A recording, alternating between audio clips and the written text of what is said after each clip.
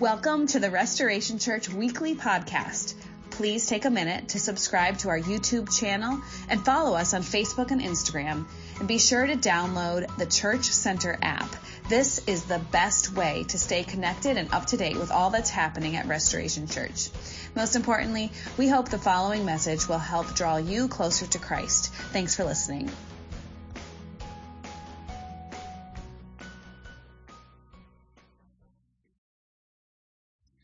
For the last several weeks, we have been walking through the life and the teachings of Jesus, and today we're going to continue that sermon series with discussion on the parables. Jesus spoke in parables. He spoke in stories so often. If you have your scriptures with you, I'd encourage you to take them out. We're going to be in the Gospel of Matthew, chapter 13. The reason we're doing a series like this is because Jesus is what humanity was supposed to be.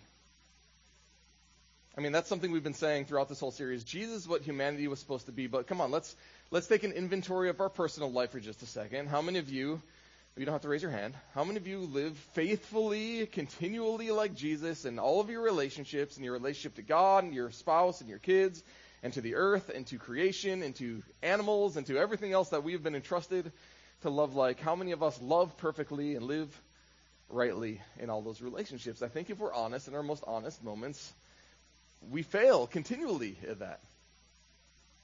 We're selfish. We've established our own kingdoms. We've established our own self-reigning hearts and our own self-reigning lives, and it creates a lot of chaos. And so Jesus is what humanity was supposed to be. And I say something often, especially in the series, we've been saying it a lot, that your relationship with God is going to impact every relationship that you have. And so the closer that you can get to Jesus, the healthier relationships are going to be. The reason that there's strife in all the relationships that we just talked about, the reason that we're not living perfectly, the reason that there's chaos, the reason that there's strife is because somebody in that relationship is far from Jesus. We're not living in love for others. We're living selfishly for others. And so I'm serious when I say that the closer you get to Jesus, the more you are conformed to his image, the healthier your relationships are going to be. And so my prayer for every single one of us, and this is absolutely including myself, this is my prayer for myself as well, is that there would be more of Jesus in my life and less of me in my life. It's good for me. It's good for me. It's good for you when I'm closer to Jesus. It's good for our community when I'm closer to Jesus. Following Jesus not only make my life better, it's going to make me better at living my life. And so my prayer is that our hearts and our minds and our souls and our strength would be aligned with God's heart, soul, mind, and strength. If you have not been around for the series, I really encourage you to catch up via our podcast, Facebook, YouTube, any number of ways you can find all of the messages of this series. Today, we're going to look at the parables that Jesus told, and I hope that this theme of God's kingdom, not my kingdom come, not my will be done, God's kingdom come, God's will be done, I pray that this will be clear even more so as we look at the parables. Now, a parable is just a story being told. It's a story that Jesus is inviting us into, and aren't we storytelling people? How many of you guys love a good story? We have loved a good story since we were little kids, and we sat on our mom and dad's lap reading stories at bedtime, right? We are a storytelling people. If you listen to songs on the radio, what are they doing? They're telling stories for the most part, to the tune of $25 billion a year. When you watch a movie, what are they doing? They're telling stories to the tune of $27 billion a year. But these can't even compare to the video game industry. And what are you doing when you play a video game? You are taking that character on as yourself, and you are participating now as that character, living that story in the first person, to the tune of $227 billion a year. You know, it used to be the case that our elders would sit around campfires, and they would sit around at night, and they would tell stories. Maybe some of you grew up sitting at night before televisions, were all that available, and you would sit around, and your parents would tell you stories at night about their own life, or they would sit and they would absorb the rich beauty or the narrative that transcends human history as people told stories of their past and brought them into the present. But now what do? We sit in front of television screens and we let fictional characters, made up lands, dictate the stories that we enter into. And these can be powerful and beneficial, but they can also be numbing and wasteful and terrifying. Studies have shown that video games especially cause great addiction, and they have a great effect on the brain, the same effect actually that cocaine addiction has on the brain.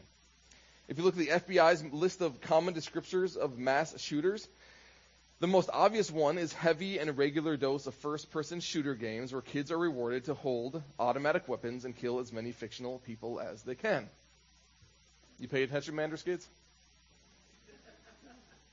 And he's not. Okay, good. But we love our stories. We love our stories for good reason. We love our stories. Stories are powerful, and they have enormous power over us. When was the last time that you laughed out loud? It was probably in the context of a story. Probably in the context of an experience that you were having, a story that you were living. When was the last time that you sat in fright on the edge of your seat, anticipating what was coming next? It was probably in the context of a story. When was the last time that a story made you cry? For me, it was at the movie A Man Called Otto. I don't recommend this movie for everybody, but the whole theater was sobbing at the end. Like, there was audible, like, crying. Everyone was crying. I was holding back tears, and my throat hurt so much, trying to hold back ugly tears watching this. But isn't it true that sometimes stories can also confuse you? They have enormous power over us, right? They invite us into something powerful and profound, but can't they also sometimes confuse you? I mean, how does Cinderella's slipper stay glass after midnight even when everything else is turned back to normal? I mean, come on. How does Daniel LaRusso win the All Valley with an illegal kick to the face? Confusing, right? How in the Ant-Man movies, for those of you who've seen them, how if mass doesn't change when shrinking size, how can Hank Pym hold a tank on his keyring that would weigh a ton? Plot holes are everywhere in movies, but don't plot holes require that you pay attention? They do. If you're not paying attention, you're not going to notice these plot holes. But there are plot holes in almost every single movie that you are probably ever going to watch, or every show you're ever going to watch. Have you ever been watching a movie or a show and you just got a little bored? Come on, let's be honest. And what do you do when you get a little bored watching a show? You take out a phone. You double screen. How many of us double screen pretty consistently? Let's just be honest. How much attention can you pay to the movie when you're also scrolling the internet? How much attention can you pay to the show when you're also playing a game? Stories demand our attention if they are to be understood and entered into.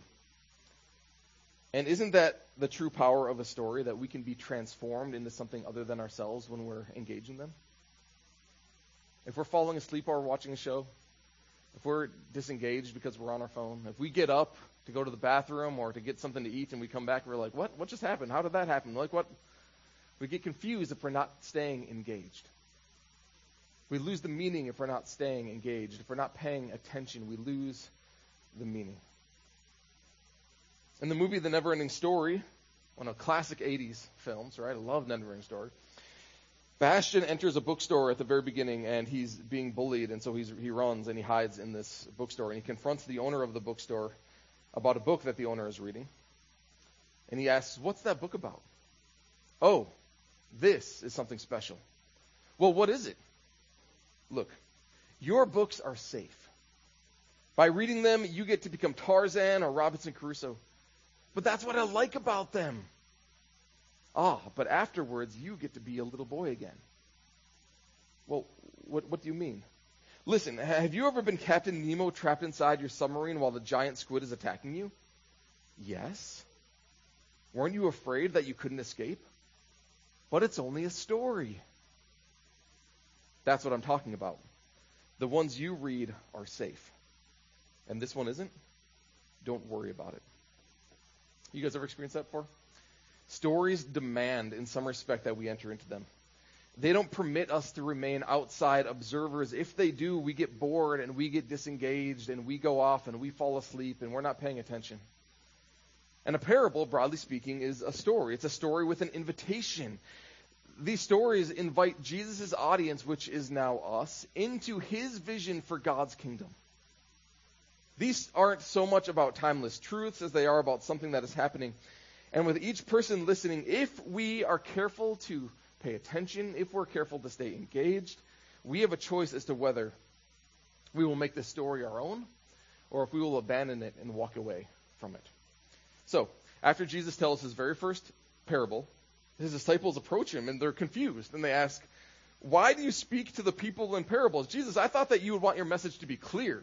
I thought you would want your message to be understandable. I thought you would want as many people to come and follow you because your message is so clear and so concise. But these parables, these stories, they're just kind of muddying the water. Well, this is why, he tells them, I speak in parables. Though seeing, they don't see. Though hearing, they don't hear. They don't understand. They hear, but they're distracted. They're on their phones. They're checking the sports score. They're not engaged to what I'm saying. They're falling asleep on me.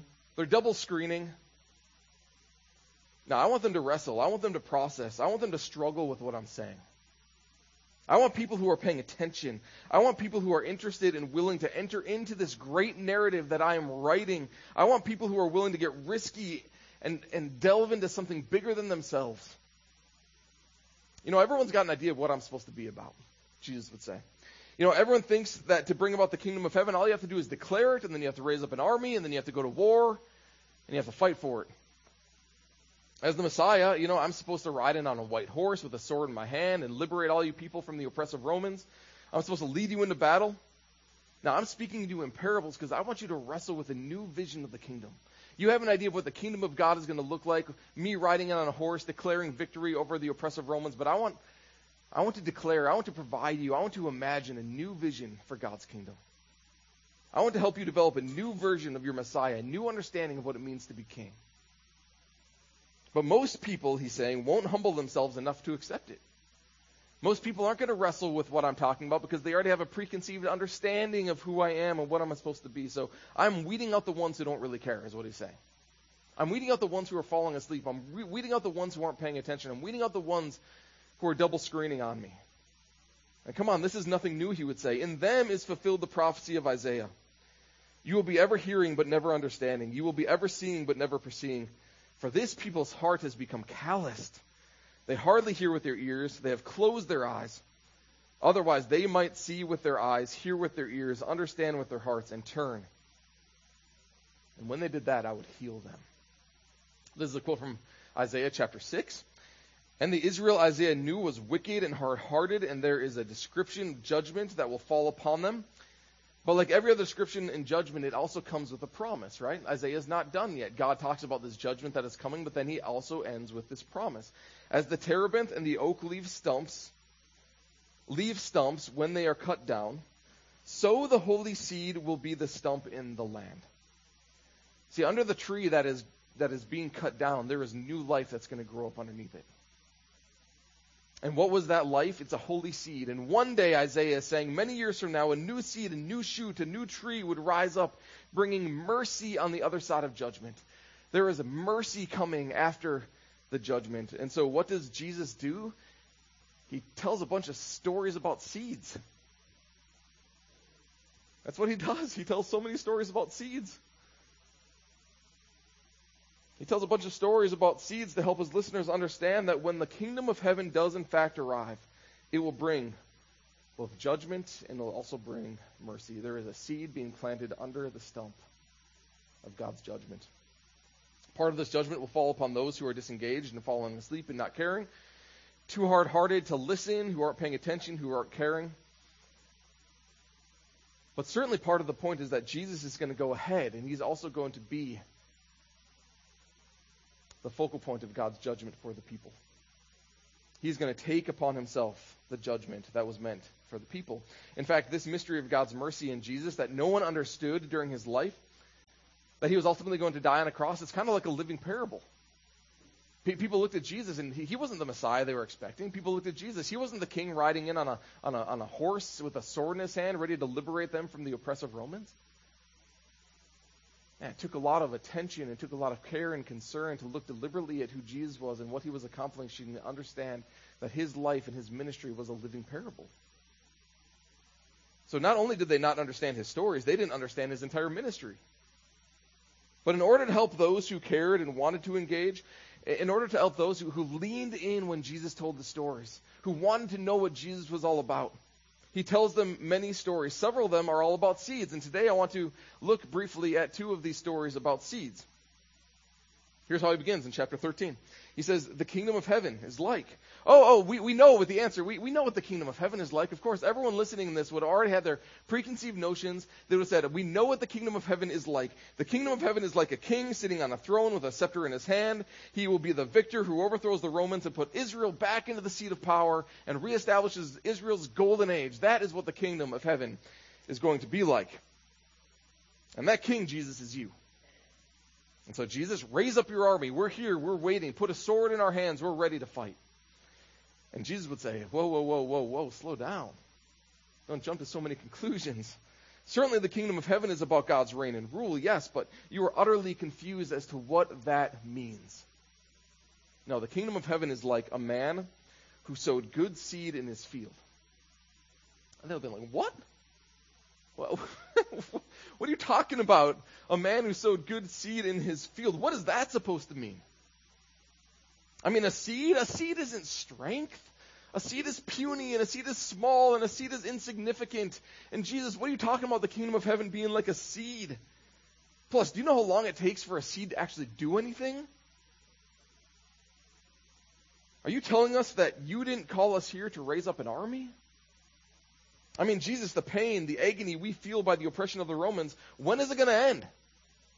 How will it end? Isn't that what the kingdom of heaven is all about? Your reign, and if you're going to reign, if you're going to be king, doesn't that mean war? Why are you being so obstinate, Jesus?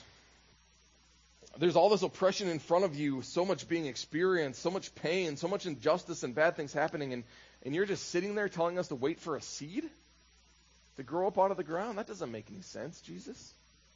I mean, you can feel the tension and the angst building up in the confusion of Jesus' first audience. And doesn't it confuse us too? I mean, if we're just honest a little bit, doesn't it confuse us too with all of our experiences upon the planet? I mean, we look at the world and we see tragedies happen. A lot of them happening as of late. It's a dark world. You read the news. Toxic train wrecks, devastating lives. Nations invading nations without provocation. We see terrorists disrupt and destroy societies, families torn apart by abuse and addiction. We see everyday jerks choosing to be selfish, leaving a wake of stupidity in their path, and if we're honest, we are actually those everyday jerks. I mean, from the extreme to the seemingly insignificant, we wonder where God is in all of it, don't we? Look at the world and we see the atrocities. We wonder where God is in all of it. We wonder why he's not setting it straight. Why isn't he doing more about it? God, why don't you do something? Why don't you step in? Why don't you stop it? But here's what I wonder sometimes. When we have that line of reasoning, when we walk down that train of thought, here's what I wonder sometimes. Would people really like it if God were to rule the world directly and immediately so that every thought and action were weighed and instantly judged? And if necessary, punished against the scales of his absolute holiness? Would we actually want that? Because here's the thing. Like we look at, okay, there's genocides happening, right? And they're horrible and they're atrocious. And God, why don't you step in and do something about that horrible pain? But you know, the wickedness in my own heart and the way I treat my family and the way I treat my neighbors and the evil that is embedded in me, will you just turn the other way? Go do something about all the horrors that's happening over there, but God, will you just turn the other way when it comes to me? You guys ever think about that before? We cry out to God wondering why he's not doing more, but the reality is if we want him to work over here, then he's also going to have to work in here. And for a lot of us, we're kind of hesitant to give up some of those things, aren't we? See, before you pray prayers regarding God's justice, first be ready to be purged of the wickedness in your own life. Pray for the injustices that are being committed in here before you start praying for all the injustices that are being committed out there. See, the key to understanding God's kingdom is that God's kingdom is not in contrast to earthly kingdoms, but it's in contrast to the self-made kingdoms, our own self-reigning heart. And every one of us, and let's just be honest, right? Let's just admit this, because this is where new life and restoration and redemption and reconciliation begins. We must admit, God, I have established a self-made kingdom. I have put myself upon my throne, and it is causing a lot of chaos. And I'm not a good king, right? I don't rule justly. I don't rule well. I am selfish. When I am on the throne of my own heart, God, it's all about me. It's all about me, and it's all about me. And when it's all about me, it can't also be about the person next to me. And so in my selfishness, it's hurting people. See, man, this is the kingdom that we've established up against God's. It's my kingdom up against God's kingdom. It's my own self-ring heart. Every one of us is declared kingship, and it's this selfish rule that is causing so much pain in our relationship. See, I am the problem. And so before we go declaring God's kingdom, first be prepared to surrender your own kingdom. And before we go declaring the life of God, first be prepared to let sin die in you. That's like planting a seed in the ground, and it may seem insignificant at the time, but with patient endurance, God's reign and rule will grow up within us. Jesus continues. See, while everyone was sleeping, his enemy came and sowed weeds among the wheat and went away. When the wheat sprouted and formed heads, then the weeds also appeared. The owner's servants came to him and said, "Sir, didn't you sow good seed in your field? Where did this weed come from? Why, God, in your kingdom that is being revealed, why is there injustice and pain and disloyalty? Why is there evil?" And Jesus would simply say, "Because I have an enemy. That's why. There's an enemy. An enemy did this," he replied. The servants asked him, "Well, do you want us to go and pull up the weeds?" I mean, come on. We know what to do with enemies. We see it all the time. Jesus, we're sick of waiting. We're sick of waiting. We've been waiting for 600 years for a Jewish king to sit on Israel's throne. We're done waiting, Jesus. Let's go. Let's reclaim the kingdom. Let's pull up those weeds. And this was always the tension in Jesus' day, right? Revolutionary groups rising up to rebel against the oppressive Romans, popping up all over the place, who were sick and tired of waiting, eager to wage war against their oppressors. They were ready for God to act. And if God wasn't going to act, then they were going to act on his behalf.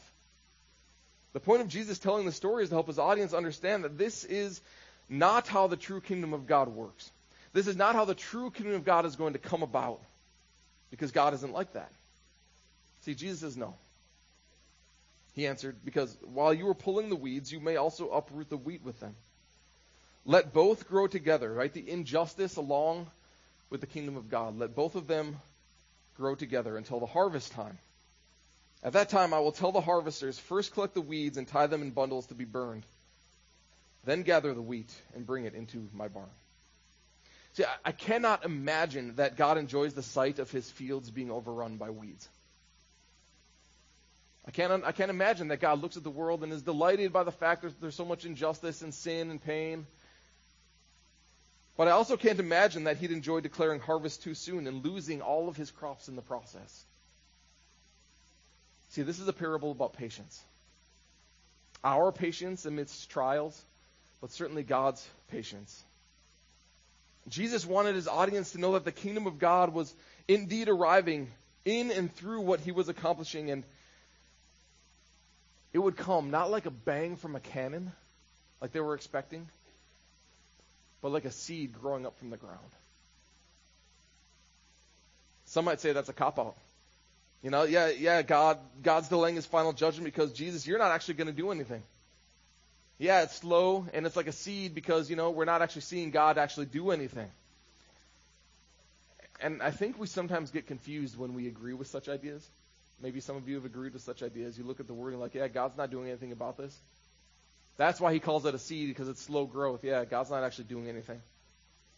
We look at the world and lack of judgment on it, and we think God's uncaring. God's incapable to actually do anything about the injustices and the pain that we experience. But look at Jesus. For those of you who have ever actually read his life and read his stories and looked deeply at Jesus, you will find that it is impossible to think that God does not care. Every single page shows that God is restoring and redeeming his creation. And it culminates, of course, in the cross of Christ and the resurrection. God is very active. God is deeply concerned. He's battling evil and defeating it on every single page of the story. And still warning that a final judgment is coming, that he's going to overthrow the enemy, and that is yet to come in the future. You see, we who live after Good Friday, we who live after Easter, God has already acted decisively on our behalf. Today, when we long for God to act, just remember that He's already done so. And this isn't a cop-out, right? This isn't like, oh, okay, well, yeah, well. No, this is an anchor. And some of you know this is an anchor because you've experienced it as anchor amidst terrible storms. You can imagine perhaps that Jesus' audience was rather deflated from this conversation. I mean, we're just supposed to sit here and wait for God's kingdom? There's nothing we can do but sit here while God's kingdom grows up alongside all the horrible atrocities in the world? Come on, Jesus, put a sword in our hand. Give me a purpose. Give me a mission. I want to fight. And so, of course, Jesus comes along and he tells them another story. But before he tells them this story, we have to preface it with something we've already alluded to, that the kingdom of heaven has an opposition, and it is the kingdom that we've all established for ourselves. The self-reigning, self-made kingdoms that we've all established is in opposition to God's kingdom. And so Jesus keeps coming back to this reality that God's kingdom, it's in opposition to our self-made kingdoms. See, oppressive nations, they're just ruled by oppressive people, aren't they? It's a collection of oppressive people. And when given the chance, we all have the capacity for unprecedented evils to reign in our hearts, our minds, and our actions. And so you ask, what can we do? Jesus, put a sword in our hands, right? We want to go to war. We want to fight. What can we do? You want to do something of significance? You want to change your experience? You want to change the world? Well, here you go, Jesus would say. He told them another parable. The kingdom of heaven is like a mustard seed, which a man took and planted in his field. So take God's kingdom, take God's reign, take God's rule, take his governance over your life, and let it guide you. Take his law, his guidance, his way of being human, and plant it in your heart and plant it in your context. Surrender your self-made kingdom and let God's kingdom grow up in you, in other words. If our reign is marked by selfishness, then God's reign is marked by self-sacrificial love, the giving of ourselves for the betterment of others. It's marked by giving what is rightfully mine for another person so that their life might be improved, even if my life is diminished a little bit. It's marked by going out of our way so that another person might be blessed. It's marked by dying to my selfish reign and allowing love to grow up in its place. And this love isn't just about, warm feelings and feeling good about myself and warm thoughts, but love is messy and sacrificial, and it is ugly. It looks like the cross of Jesus. It's living in the trenches. And so Jesus would say, you want to put a sword in your hand? Here's the sword. You want to go to war? You want to battle? Here you go. Go to work tomorrow and allow God's reign to govern your actions. Go to work tomorrow and allow God's kingdom to inform the way you treat your coworkers. Wake up in the morning and allow God's rule to impact and inform the way you treat your kids and your spouse and the people in your household. Wake up in the morning, allow God's sovereignty, his rule, his reign to be your governing action throughout your day. Go sow that love, God's reign in your context. That is the sword I will put in your hand, Jesus says. That's the task I've given to you. And you might think it's insignificant. Loving another human, really, Jesus, that's it? One act of love, just to go love people, that's what you really want me to do? Self-sacrifice my betterment for the others, that's what you really want me to do? Jesus, yeah. When you do this, it may feel like the smallest of seeds, he says. It may feel insignificant. It may feel like the smallest of activities. But you need to realize that when it grows, it is the largest of garden plants. And it'll become a tree. So that the birds come and perch in its branches. You might think it insignificant, but I tell you, one act of love, an honest, actual declaration of God's kingdom come in you. It may feel like a seed, but when it grows, it'll do powerful things. Powerful things in your community. I needed this message a lot this morning personally, because I know that I have a heart that drifts towards my own self-reign. I have a heart that drifts towards my own selfishness. I have a heart that drifts towards my own kingdom. And I know the pain that causes. I know when I'm selfish, and I know how it hurts my kids. I know how it hurts Emily. I know how it hurts our community.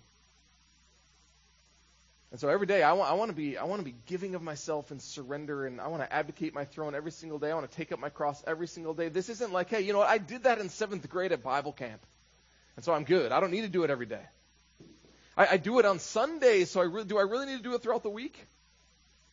I said that prayer once upon a time, and I expected God to do something in me. And that's true, but for any of you who have ever had a garden, right? You put a seed in the ground. If you don't water that seed, if you don't protect that seed, if you don't fertilize that seed and give it sunlight, if you don't give it its proper nutrients, what's going to happen to that seed? Probably nothing.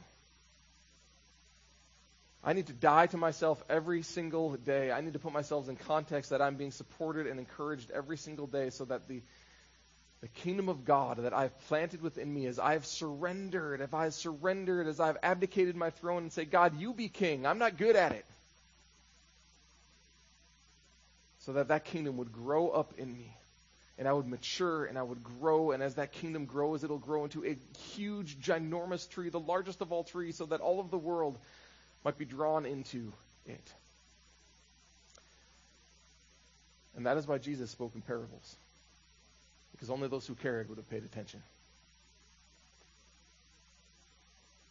I'm going to say prayer for us as we conclude our time together. And my prayer for you is that as the kingdom of God is sown in you, as the seed is planted, that it would grow to overwhelm your own self-made kingdom. And it would begin to produce fruit. And what you then sow into the world is the love of God.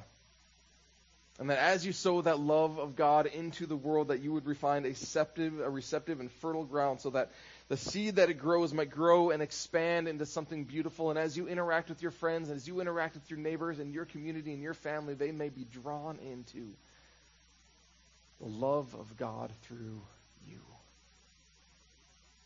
Heavenly Father, we ask that you would do this in us. For anybody who is still holding on to their own self-reigning heart, anybody who is still holding on to their own kingdom, Father, I pray that you would first open their eyes to see the destructive path that it is leaving. I pray that you would open their eyes and open their experience to see how selfishness is at the very core of all of their problems.